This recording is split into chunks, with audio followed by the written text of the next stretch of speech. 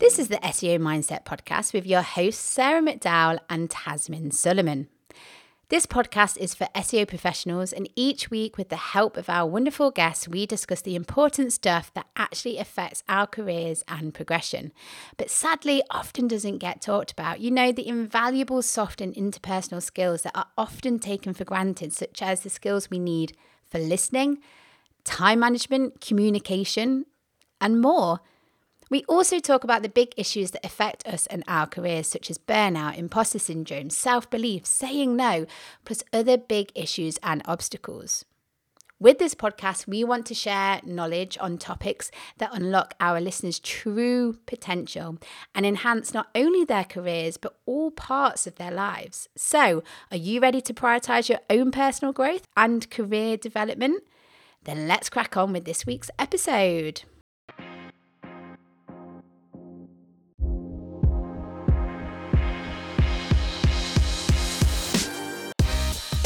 Hello, and a very warm welcome to the SEO Mindset Podcast.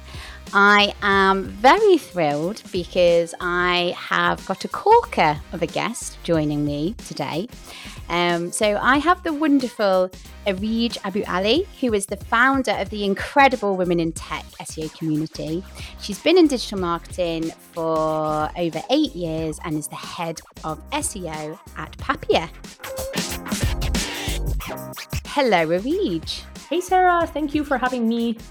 I mean, this is weird, isn't it? Because obviously, back in the day when there was, we used to co-host a podcast together. Yes, it's so weird being on the opposite side again. Well, thank you very. How are we doing? Yeah, everything's good. My end. Really excited to talk to you for the next half hour or so. Yes, definitely. So I invited you on today to talk about toxic feelings we can have around money sometimes, why we have them, and what we can do to combat them. But before we get into that, now I'm hoping, and it's probably the case, that most people have heard of Women in Tech SEO community. But for those who haven't, what is that community? Why should people join? Yeah, so Women in Tech SEO has been around for a little over 3 years now, which is so exciting. There's around 4,000 or so of us now.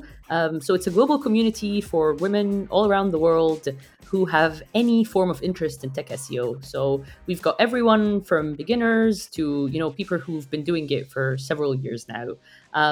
And yeah, like we host our annual festival. We host a lot of different online workshops. We've got our mentorship program, and we've recently started launching some online training courses as well. So definitely urge any women in the industry who are interested in technical SEO to join us. It's a free community. You can find us on both Facebook and Slack. Amazing. I'll make sure that I will include any links to the community within the show notes. But yeah, I'm part of it and it is wonderful. So yes, definitely have a look into that. Let's get into the juicy topic of today's episode then.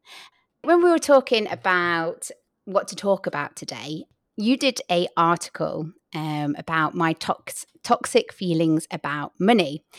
So again, I will post that link to that article, which is on your website within the show notes.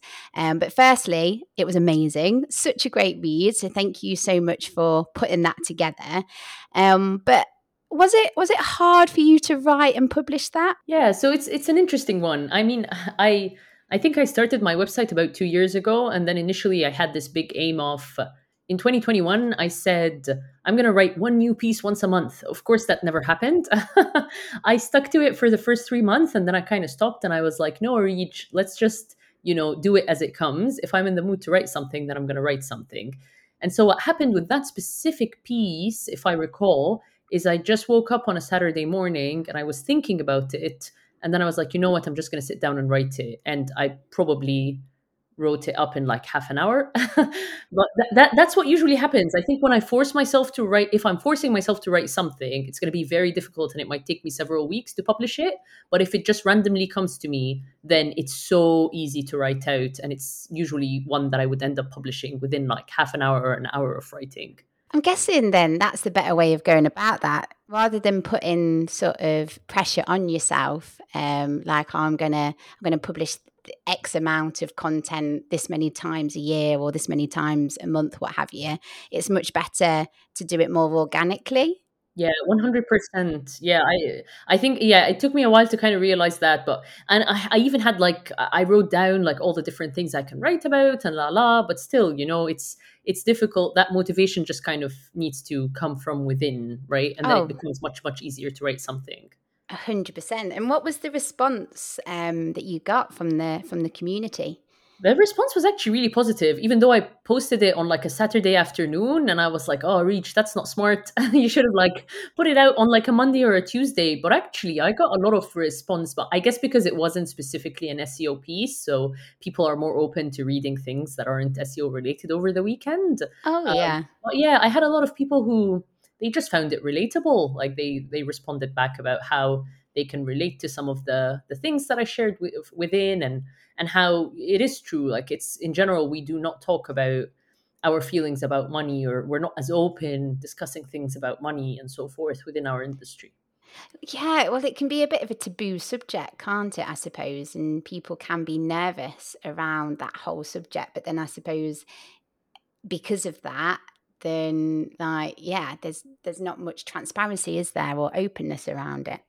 Yeah, yeah, definitely. I think we're getting better. I mean, in general, like, I can see a lot of people now who are more open about sharing how much money they've made freelancing, or like what kind of Yeah. salaries that, or at least not specifically their salary number, but at least how much of a salary gain they've made by moving jobs. So I do see more people talking about it now, which is definitely positive, because then other people can hear about it and think, oh, I relate, or I'm on this level, or so forth.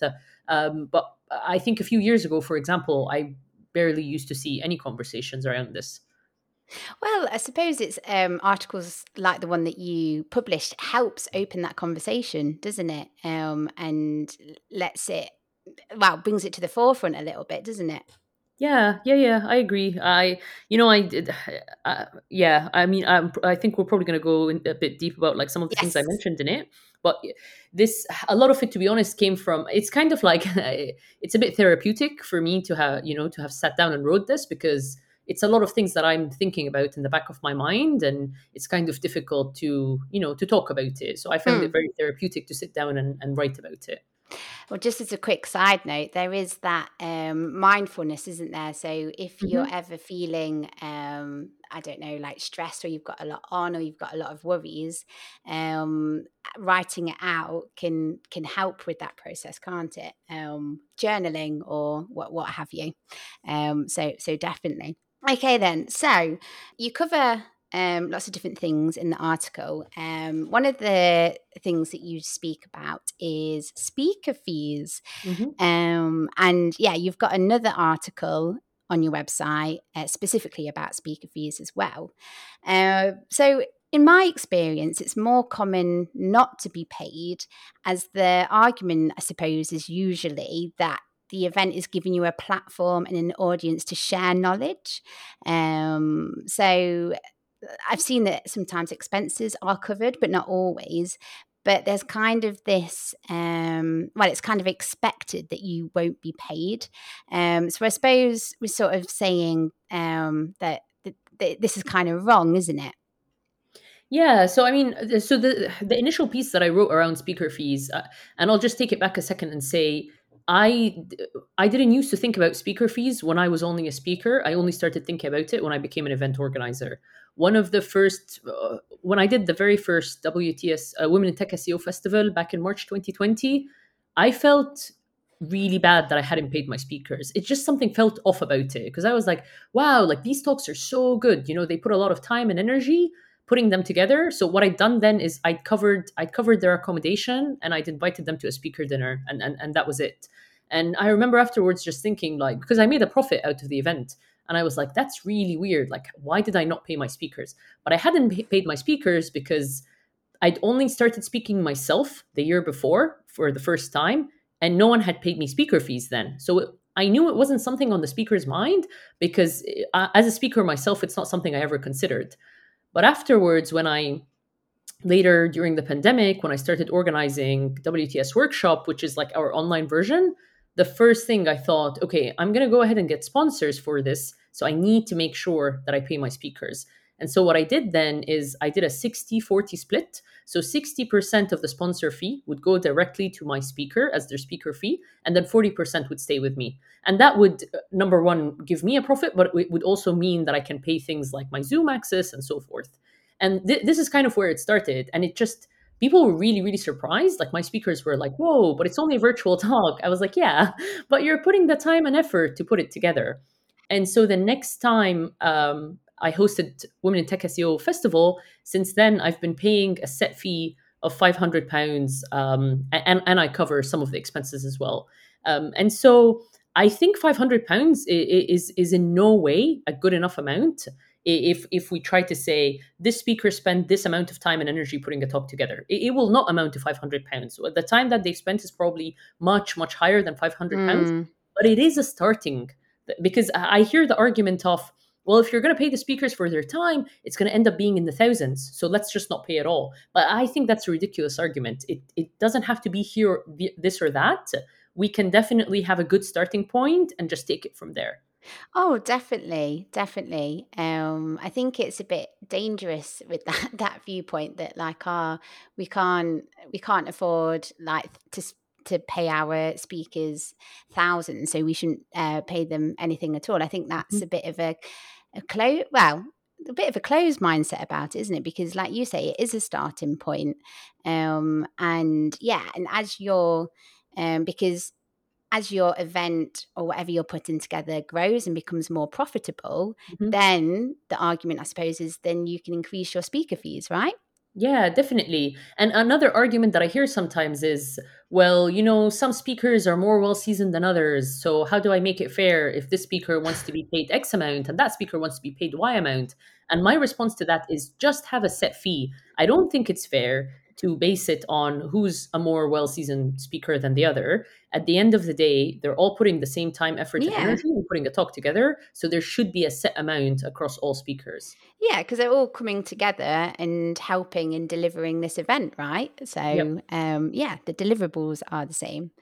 Um, have you got advice then? So people who are listening to this podcast who are speakers and they want to start addressing this more, what kind of advice would you give when asking for payment? So my number one advice is when you're invited to speak somewhere, then the first question you should ask is, what is the speaker package? And you do not say what is the speaker fee, simply say what is the speaker package? Because speaker package can mean a lot of things and different things matter for different people. So for example, if it's an international event, some people are perfectly happy if all their travel and accommodation becomes covered. They Hmm. could feel happy about that. While other people might want travel, accommodation, and like a speaker fee on it or a specific budget for them to use while they're there, for example. So leave it open by simply asking, what is the speaker package? And then see what the organizer comes back to you with. Because in some cases, all your expenses are covered, and that might be fine. Because as you said initially, some of it could be marketing for you. The thing is, it matters what kind of work you do. This is an argument that I hear a lot as well in terms of, well, we work for an agency. So if we have a speaking gig, then potentially our agency might cover some of our costs, or potentially it's good marketing for our agency. Or, for Hmm. example, someone might be a freelancer, so they work for themselves, so they want to get their name out. But in a lot of other circumstances, a lot of us work in house, for example. And when we work in house, our companies don't really care about what we do when it comes to like speaking in SEO conferences and so forth, because it doesn't impact them. And a lot of us actually take time off, like some of us take holiday to be able to go and attend some of these conferences.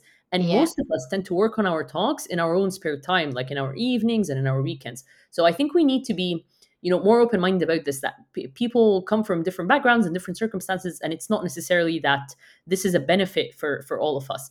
If anything, speakers are the reason that any conference sells tickets. Like that's the number one reason someone would go and buy tickets, when they look at the speaker list and when they look at the agenda. So they are the reason that you're selling tickets. How is it that you aren't covering their costs and you aren't giving them some form of fee? Oh, 100%, 100%. I'm guessing that everything that you're sort of saying is completely resonating with everyone that's listening, because because, yeah, we all come from different backgrounds. There's a lot that goes into an event. The speakers like make up a big portion of that as well. So yeah, and I'm just thinking back to because I'm fairly new or newish to the speaking arena. So like the last couple of years. And it just, I don't know, it feels alien to I suppose it's just mindset, isn't it? But like if someone asks me to speak, usually I'm like, they've asked me, wow, this is a really good opportunity, but you've got to value yourself as well, haven't you? Yeah. And and I think the one caveat I always make around this conversation is it depends on the conference as well, because I'm not necessarily talking about our local meetups. Like, local meetups are so important, and most of them are free for attendees, and most of them are there to help share knowledge and Mm. help networking between people. So those folks are probably not making any profit at all by hosting this. They could actually be making a bit of a loss. So I'm not saying let's ask for speaker fees from the likes of local meetups. I'm talking more about conferences that have tons of sponsors and have ticket prices that are over like 1K, which, there's a lot of conferences along those lines. So these conferences are there and they definitely make a profit. There is through the ticket sales that you help them sell as a speaker. So there's no reason in that case that they, at the very base minimum, would be covering your expenses in the form of travel accommodation and potentially also giving you a speaker fee on top of that. Yes, 100%. So context then. Context is key. So Mhm. have a look, do your research, I suppose, around the conference or event that you're speaking at. And like you say, if it is making a profit, then it's completely fair for you to bring this up. Whereas if it, like you say, if it's more of a local where they might actually be out of pocket, then it's a different ball game then, isn't it? hmm And that's why I think with newish speakers in general, local meetups are such a great idea, because also, it is good marketing for you, and you're building your personal brand and you're testing new talks and so forth. And Yes. in general, it's like a much friendlier type of environment to start doing talks in. Whereas down the line, like once you've done a few of those and you feel confident in the material and what you're delivering, and you're going for those big conferences, then definitely this is a question. What is the speaker package that should be on your mind? And that is such a good point as well, is to use the smaller meetups as a way of like testing hmm your talk and seeing what works. Because from my experience, like every time that you've delivered a talk, like you get better at it, don't you? You find ways that Definitely. you can improve. You can find ways that you can get a better reaction and stuff. And I think stand-up comedians do it, don't they? So Mhm. when they're testing out their material, I think you can get discounted tickets. And yeah, it might be that some of the jokes are rubbish, but some of the jokes are hilarious. Yeah. So it's like a common thing, isn't it, in the sort of entertainment arena? And yeah, and it makes sense to do some testing. Moving on from speaker fees, then, another juicy area that you discuss is salary. So, yeah, this one, salary can be a bit of a taboo area. You speak openly in your article about spending 5 years in a role underpaid and undervalued.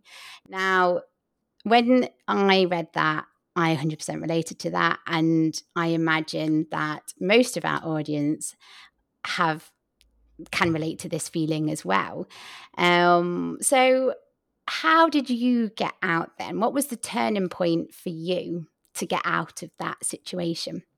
Yeah, so my situation is probably a little bit different from a lot of other folks, because I'm Egyptian, and so I was on a work visa when I first came here. After I studied, I switched to a work visa. So when you have a work visa, you're pretty much tied to a sponsor, and when you're tied to a work sponsor, it's you can change roles, but it would mean you need to get another work sponsor. And unfortunately, it's just not easy, because the majority of companies, it's much easier and quicker and so forth to hire someone that doesn't require work sponsorship, because it means they don't have to go through the headache of doing visa paperwork. So that meant, pretty much sticking to my role and my salary and so forth for quite a while. I mean, I learned tons and I definitely met a lot of great people, and I do it all over again. But I knew that my salary and the kind of salary raises I was having as well on a yearly basis, we're talking like 2K increments at most, was very, very, very little when you compare it to them to the market back then. And in Mm. general, and this always happens in the UK, most switching jobs, unfortunately, is the easiest way for you to get a good salary bump. It's just the way it is, and it's just the way it happens. And that's why, especially with agencies and so forth, it's very, very difficult for you to have to just continue retaining your employees. But also in-house, a lot of in-house roles, at least, they tend to pay higher than agency roles. And so in my case, what happened is I finally finished my 5 years, which is the requirement to switch from work visa to permanent residency. And once I'm on that, I no longer needed a work sponsor. So it was like, oh my God, the world is my oyster. And so jobs that I applied for would respond to me right away because I finally stopped ticking that box of me needing work sponsorship. Yeah, so it was really easy, and I finally landed an in-house role. I think I got an offer within a week of an interview, and it was a really, really good company. But I just remember how I felt in the initial application when they asked me what my salary expectation is. And I put a number that was 20K higher than my current number. And I was like, am I crazy? No way. But then I was like, no, Areej, I think this is what most people with 5+ years of experience are probably getting paid. Yes. Yeah. And they didn't question it. And because they didn't question it and they gave me that exact figure that I put down, I didn't put a range, I put an exact figure. I was like, oh, I should have asked for more. Amazing, amazing. So obviously doing your research and finding out, okay, what are others paid with my similar Mhm, experience, my similar responsibilities, then yeah, that's a good way of sort of knowing how, because I suppose that's hard in itself. Like how do you know how to value yourself? Like how do you know what salary you should expect? I suppose that mhm. can be hard sometimes, can't it? Yeah, I think it's two things. Like, number one, and that's why this is something I always fight really hard for. It's this idea of every job application needs a salary range because it's ridiculous not to have one. And I've even right now I have a rule in place for the community where I get a lot of people sharing like a lot of different job roles with me, and I just say I'm really sorry I cannot share this with the community because it doesn't have a salary range, and I don't think that's very fair. So that's the first thing, and then the second thing is we can ask one another, and that's what always happens. Like, we see that question a lot in our community as well, or even sometimes on Twitter where people just say, oh, this role, la la la, this is what it's called, this is what the responsibilities are, what do we reckon should be the salary range? And I think, the more we ask those questions openly, Mm. the more we'll learn. Of course, there are things like Glassdoor and so forth, but I do think a lot of it is word of mouth, and it's asking one another, like, what do we think a fair, based on someone's experience, like, what is the fair amount of money they should be paid for this? I think we need to get a message out there that we're going to ban, because normally when they don't say what the salary is or a range, they usually use the word competitive, don't they? Yes. Oh, we the worst word ever. But it's very, let's I think it's unfair on two sides. Number one, it's unfair on the applicant who's applying, of course, because what might happen is someone asks for 40K while someone else asks for 70K. And yeah, then secondly, it's also unfair on people who are currently working for that company. I think a big reason why they don't add salary ranges is that they don't want people who are currently work there to know, I'm happy to hire someone to do your same role and pay them 20K more. And that's a big reason yeah. why they don't put it in, so that people internally do not know what the range is for the role that they're doing. So it's unfair on all sides.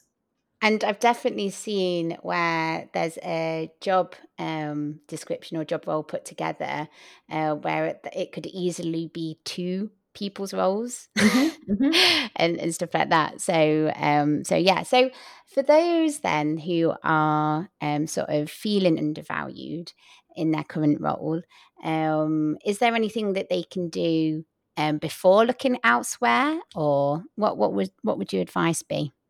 Yeah, I mean, I think, hopefully there are good like review systems in place in their current role. So this is definitely something that they can bring up in their upcoming review. A lot of companies now are really looking at how to factor in, the changing cost of living and make sure there's Yeah. an added ratio of that. Alongside salary raises and review times. So, and that's definitely a discussion that's worth bringing up with someone's boss or with the HR team or so forth, especially with a lot of companies taking it on board right now. Hmm. And I think it's another question of salary, of course, is one thing, and it's a very important thing, but it's also around, are you learning things in your current role? Are you growing? Is there room to have more responsibilities? So it's kind of like a balance of those, and kind of, matching that up and seeing, okay, this is a pro, but this is a con. Would I be able to get both if I go to another role?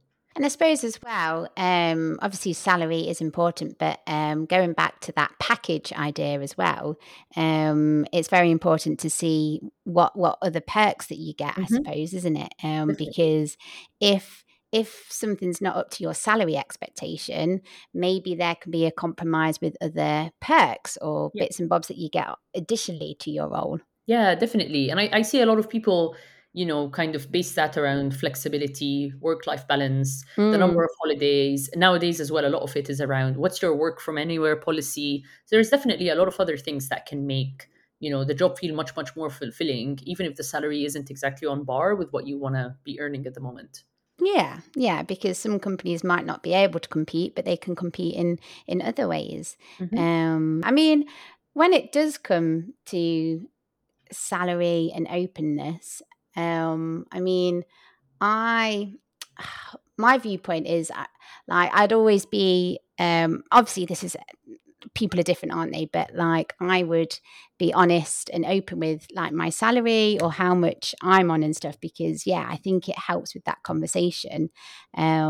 But yeah, I suppose some people, for other reasons and very valid reasons, they might not want to disclose. But like you said earlier, you do. We're seeing that the community and these kind of conversations are becoming a bit more open Hmm. and less taboo. Yeah, definitely. Awesome. Okay. Areej, time is flying. Do you believe it? We're nearly running out of time. Is there anything else that you'd like to bring up or discuss before we? Yeah, I think maybe the only one other thing I had in my article was just around this idea of, being too nervous to kind of launch new initiatives or so forth that require, or that, have a certain fee attached to them. And just this thought is, I see a lot in our industry as well with, oh, I've just created this tool. Do I give it away for free or do I charge for it? And a lot of people are doing some awesome courses, for example, and they're really undercharging for it. So I think, we all need to be kinder to ourselves, and we all need to value it's a problem coming from us as well, where we put a certain dollar sign next to a course simply because we don't think people would be willing to pay more, not because this is what I should earn based on the time, effort, and energy that I've put into it. So I think it's, it's something that we all, it's just a problem that we kind of all face at the moment, and how we can just encourage ourselves and encourage each other to kind of value ourselves more. If you see someone selling a tool or a course or so forth, and you feel like it should probably cost more, just tell them that. I think that's probably good validation for them, because it's something they're thinking, and it's good validation for them to hear it from others as well, and they'll probably go ahead and raise their prices the next time around. There was a bit of advice that whenever you're thinking of monetary value to put next to something, whether it's a salary, a course that you're putting together, or whatever, always add on more than what you originally Hmm. think. Hmm. Yeah, that's really And good advice. Yeah. yeah, and you can always, and if people don't buy, then you can always bring prices down, can't you? I suppose, Yeah, but and you can always cater and make it accessible in other ways. Like, you can always make sure that you've got scholarship tickets, for example, or you can always make sure you have a discount code for for people within your community. Like, there's a lot of other ways to play around it, but your base price, your set price should be one where you are definitely, your work and your hard effort is valued. so the underlying message here is value yourself more, people. Be Hmm. kinder. Yes, 100%. Love it. Love it. Wonderful. Well, last question before we wrap up. Wrap up? That was a very rubbish London accent there because I'm a northerner. Don't know what happened there. Uh, but yes, what is the best career advice you've ever received? Yeah, that's a tough one. It's I have a really really good friend called Lindsay, and she was office manager when I was working agency side, and every time I used to cry over a client because a client is being rubbish or so on, she would always tell me like, "Areej, we are not saving lives." And I mean, when you told me that you're gonna ask me that question, that is literally the first thing that came to mind. Like, and it's something I say all the time now. Whenever I manage teams of SEOs, and they're like, "Oh my god, our rankings dropped," and I'm like, "Hey, just remember, we are not saving lives." And I've just taken it with me. Like, I think it's a really important reminder. Yeah, definitely. I mean, what in the SEO sense, what is the worst that can happen, right? Hmm. Rankings can drop, a website might go down. Uh, Yeah. like there's lots of these things, but yeah, like you say, we're not saving lives. No one lives are at stake at the end of the Hmm. day. So yeah, just remember that. I love that. I'm going to carry that through as well for Yeah. myself. Awesome. All right, then. So thank you very much for joining me today, Areej. If people want to carry on the conversation with you or see what bits and bobs you're up to, where can they do that? Where can they find you? Yeah, so my website is areejabuali.com. I'm on Twitter far more time than I should be, and that's at Areej underscore AbuAli. And then, yeah, if you're a woman in SEO, please do join us. You can find all of our links and initiatives on womenintechseo.com. Wonderful. And I mean, there's always like new initiatives coming, great existing ones. So, yes, definitely get involved. I will make sure that I put links to everything within the show notes. I would just like to say thank you again to Areej for joining me today. And thank you to our listeners for tuning in for another episode of the SEO Mindset podcast. Episodes go live every Thursday, apart from when we have that odd season break. So, yes, if you want to reach out to the podcast, you can find us on Twitter. The handle is SEO Mindset Pod, or you can find me on Twitter. My handle is Sarah MCD UK, or as a good friend pointed out, Sarah McDuck. So, a lovely way to remember that one. Shall we say goodbye, Areej? Yeah, goodbye, and thank you for having me. Thank you so much, and until next time, everyone.